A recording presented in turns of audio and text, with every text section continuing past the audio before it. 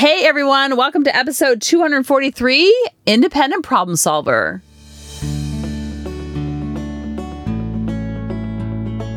Welcome to the Harmony in the Home podcast. I'm your host, Kelly Hutchison. I'm a counselor, a life coach, and most importantly, an imperfect mom doing this work right along with you. And my goal on our podcast is to go from chaos to calm, feel less frazzled, and have more fun within your four walls to have more harmony in your home. Before I start talking about IPS, which is a completely made up acronym that I made up when I was teaching first grade, and it stuck and it helped so much creating kids who are independent of you and doing all the things that they need to do so you can do all the things that you need to do. And you can teach this very, very, very, very young. I was teaching this to 5 and 6 year olds, and I was teaching my kids when they were toddlers, even when they were babies. When they're little and they're toddling around, they're barely walking, they can help you, go put these socks in that basket. Oh, you're such an IPS, you're such an independent problem solver. But before I give examples of how this can work in your four walls, I want to talk to you about pocket coaching.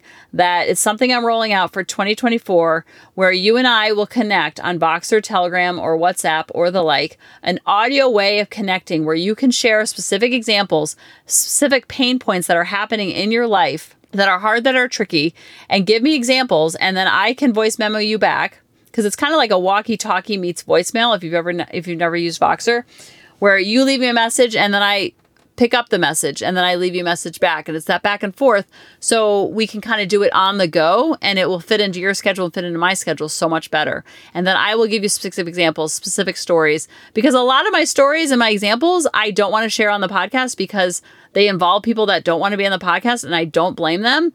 And so that's one of the reasons why the pocket coaching might help, because people live and learn through examples and stories. So if you can share examples and stories with me, I can share examples and stories and suggestions back, because I'm not so in the thick of it, and I'm more like I'm like an unbiased observer from the outside, hearing your point of view of what happened. And I might hear some unconscious thinking that are going on. I know when I work with my coach, she's like, do you know that you said that 42 times? I'm like, I did? Oh my goodness. So if you're interested, email me at coachingkelly@aol.com. Just write pocket coaching, and then I'll get you all set up and hooked up and signed up. So today we're talking about IPS, Independent Problem Solver. This is something that was created out of nowhere in first grade, and it's stuck for almost 20 years. I guarantee if I asked one of my students right now, what's an IPS? They would say it's Independent Problem Solver. What an Independent Problem Solver is when you see a child figuring out a problem on their own before they go and ask anybody else, or they are very resourceful in finding that answer. So how it looked in the classroom.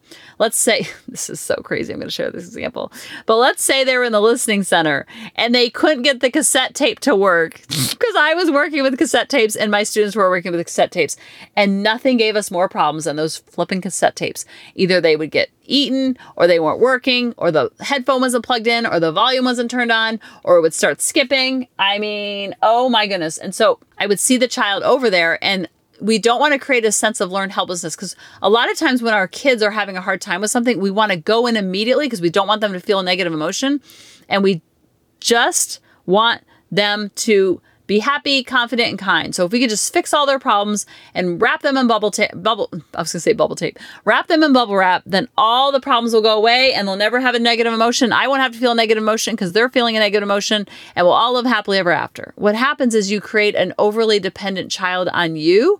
And sometimes it feels very good to feel needed, wanted, appreciated. They couldn't survive without me kind of energy. But the goal is for them to be branching off and to be grown and flown. And so creating independent problem solvers on the small things will give them the confidence to be independent problem solvers in the big things as they get older. And you're always giving them the energy and the confidence and the messaging back to them. I know you'll figure this out. I can't wait to see how you figure this out. Whether it's a friendship problem, whether it's a problem with this cassette player, they can't get their fitted sheet to go over their mattress. I can't wait to see how you figure this out. You're such a good IPS. You know how to solve problems. You know how to think on the spot. You know how to pivot. You're telling this to your child over and over in 100 different ways. So then they start saying it to themselves, and they go to themselves and they go within for the answers versus always going to mom or dad or the teacher or their neighbor or their greedy grandpappy. Does that mean they can never go to you? Absolutely not. But the goal is to create a sense of independence, whether it's brushing their teeth, whether it's making their bed, whether it's doing their laundry. You want to create a sense of self-sufficiency because you're gradually and slowly and beautifully weaning yourself off of them, and they're weaning themselves off of you. And it's a lot like when we taught them how to ride their bikes. If you've already taught it, you know what I'm talking about. If you haven't, this is how it goes. When you're teaching them how to ride their bikes, this is true with all things parenting. It's a gradual pullaway of support, but you're never just leaving them in the dust. You're always there supporting them. So when they learn to ride a bike, first they might learn on what are those things called? Those big wheels that are like real long to the ground. They're 3-wheelers. Then they might go to a higher 3-wheeler. Then they might go to training wheels.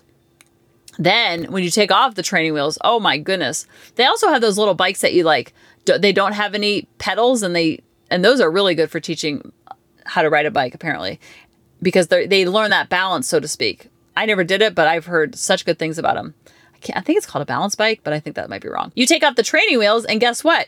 You're usually holding on to the back of the bike while you're running behind them, or you're going up and down the driveway or up and down the sidewalk, or you're going in a very, very, like on the soccer fields where the grass is very, very thin, but they can still ride their bike, and it has a little bit more traction on there. And then if they do fall, it's not like falling on the sidewalk and skinning their knee and breaking their arm. It's like they're falling on the grass, which still doesn't feel good, but they're so low to the ground with their little toddler bikes, and they have their helmet on. They're so cute.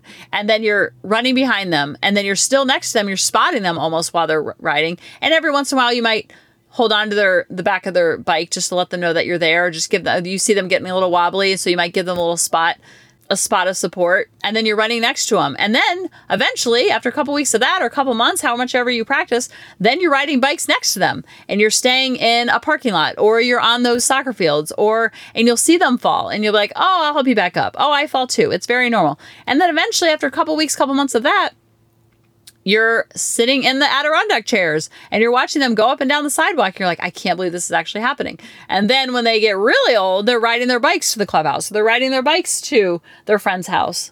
And you're like, how did this happen? And it's the compound effect of offering 100% support, then 90% support, then 80% support, then a couple more months of 70% support. And you always can go back to holding on to the back of their bike. But that's not the goal of parenting. The goal of parenting is to get to the level of support of like, hey, let's go on a bike ride together, or you can go on a bike ride by yourself.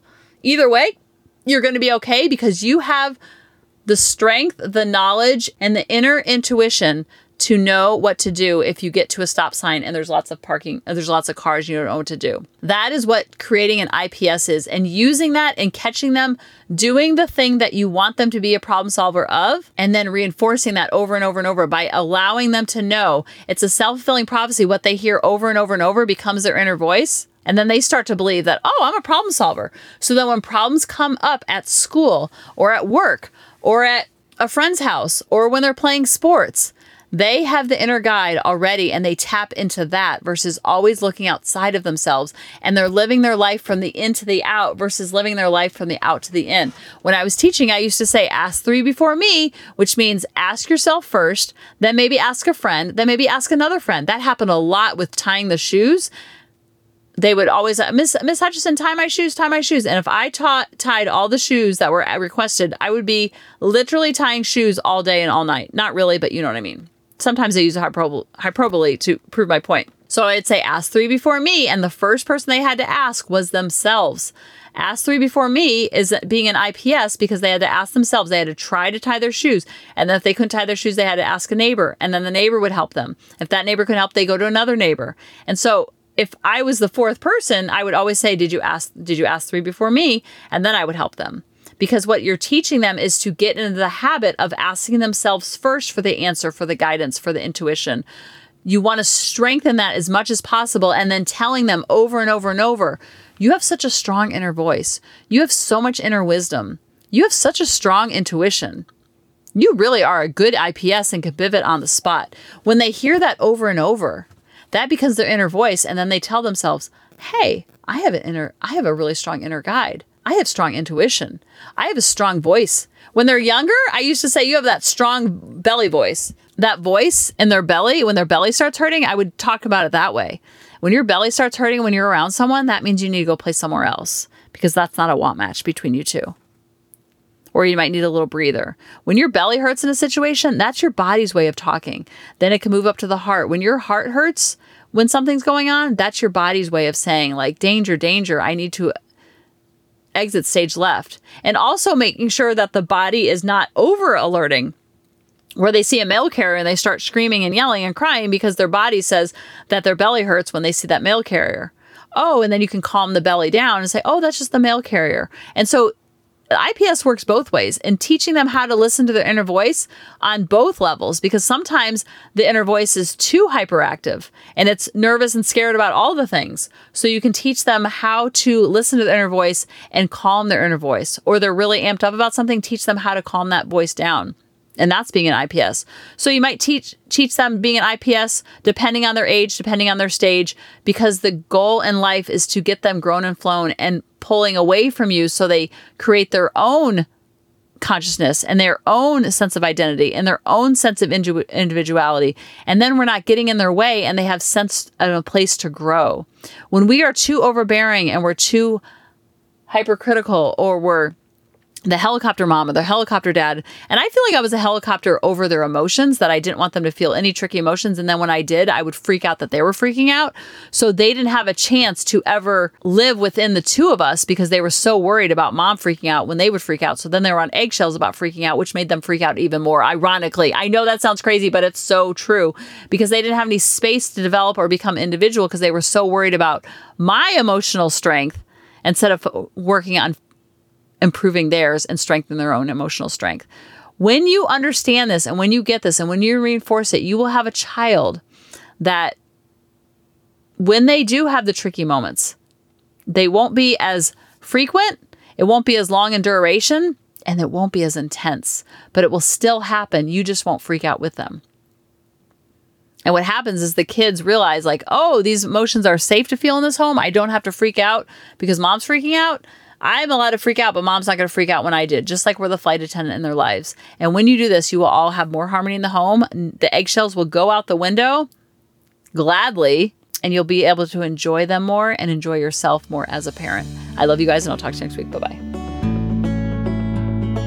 Hey, mamas, thanks for listening. If you had any ahas, clicks, or those lightning bolt moments while listening, you have to check out my free parenting bootcamp, where we take all of this to the next level and we try to create even more awakenings for ourselves so that we can connect more with our kids and never yell at them again. You can sign up at www.coachingkelly.com. And if you really want to fill up my love cup, send me an email of what your aha was, what your click was, what was that lightning bolt moment while you were listening. I want nothing more in life than for you to have harmony in your home and to learn how to be an imperfect mom like me, which allows your kids to be imperfect too, each and every day. Thanks for listening.